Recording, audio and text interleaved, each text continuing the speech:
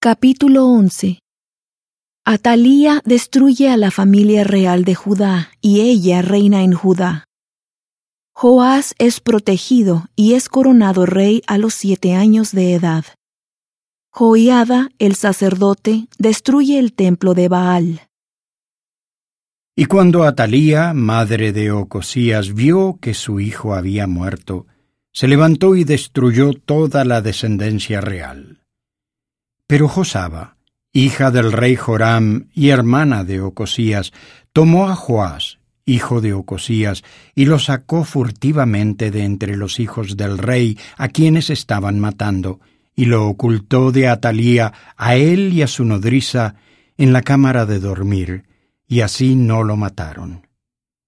Y estuvo con ella escondido en la casa de Jehová 6 años, mientras Atalía reinaba sobre el país.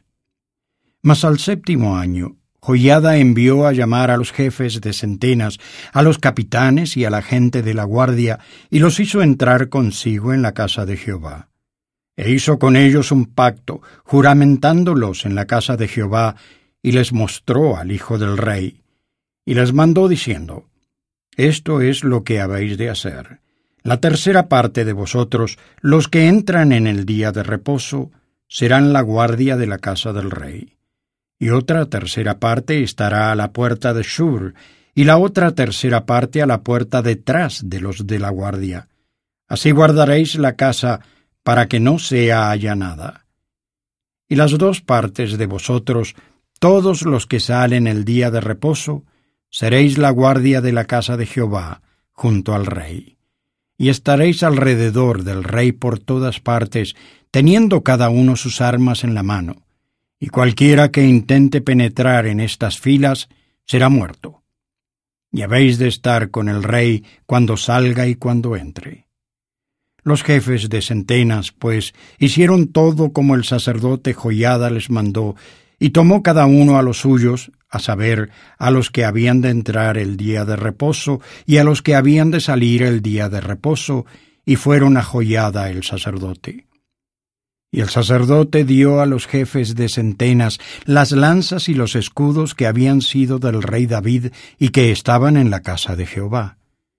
Y los de la guardia se pusieron en fila, teniendo cada uno sus armas en la mano, desde el lado derecho de la casa hasta el lado izquierdo, junto al altar y junto al templo, alrededor del rey. Luego sacó Joiada al hijo del rey, y le puso la corona, y le dio el testimonio, y le hicieron rey, ungiéndole. Y batiendo las palmas dijeron: ¡Viva el rey! Y al oír Atalía el bullicio de la guardia y del pueblo, se acercó a la gente en la casa de Jehová. Y cuando miró, he aquí que el rey estaba junto a la columna, conforme a la costumbre, y los jefes y los trompeteros junto al rey. Y todo el pueblo de la tierra se regocijaba y tocaba las trompetas. Entonces Atalía rasgó sus vestidos y clamó a voz en cuello: ¡Traición! ¡Traición! Pero el sacerdote Joiada mandó a los jefes de centenas que estaban al mando del ejército y les dijo: Sacadla de entre las filas, y al que la siga matadlo a espada, porque el sacerdote había dicho que no la matasen en la casa de Jehová. Y echaron mano de ella, y cuando iba por el camino donde entran los de a caballo a la casa del rey, allí la mataron. Entonces Joiada hizo un pacto entre Jehová y el rey y el pueblo, de que ellos serían el pueblo de Jehová, y asimismo entre el rey y el pueblo.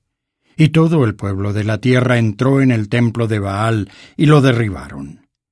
Asimismo destrozaron enteramente sus altares y sus imágenes, y mataron a Matán, sacerdote de Baal, delante de los altares.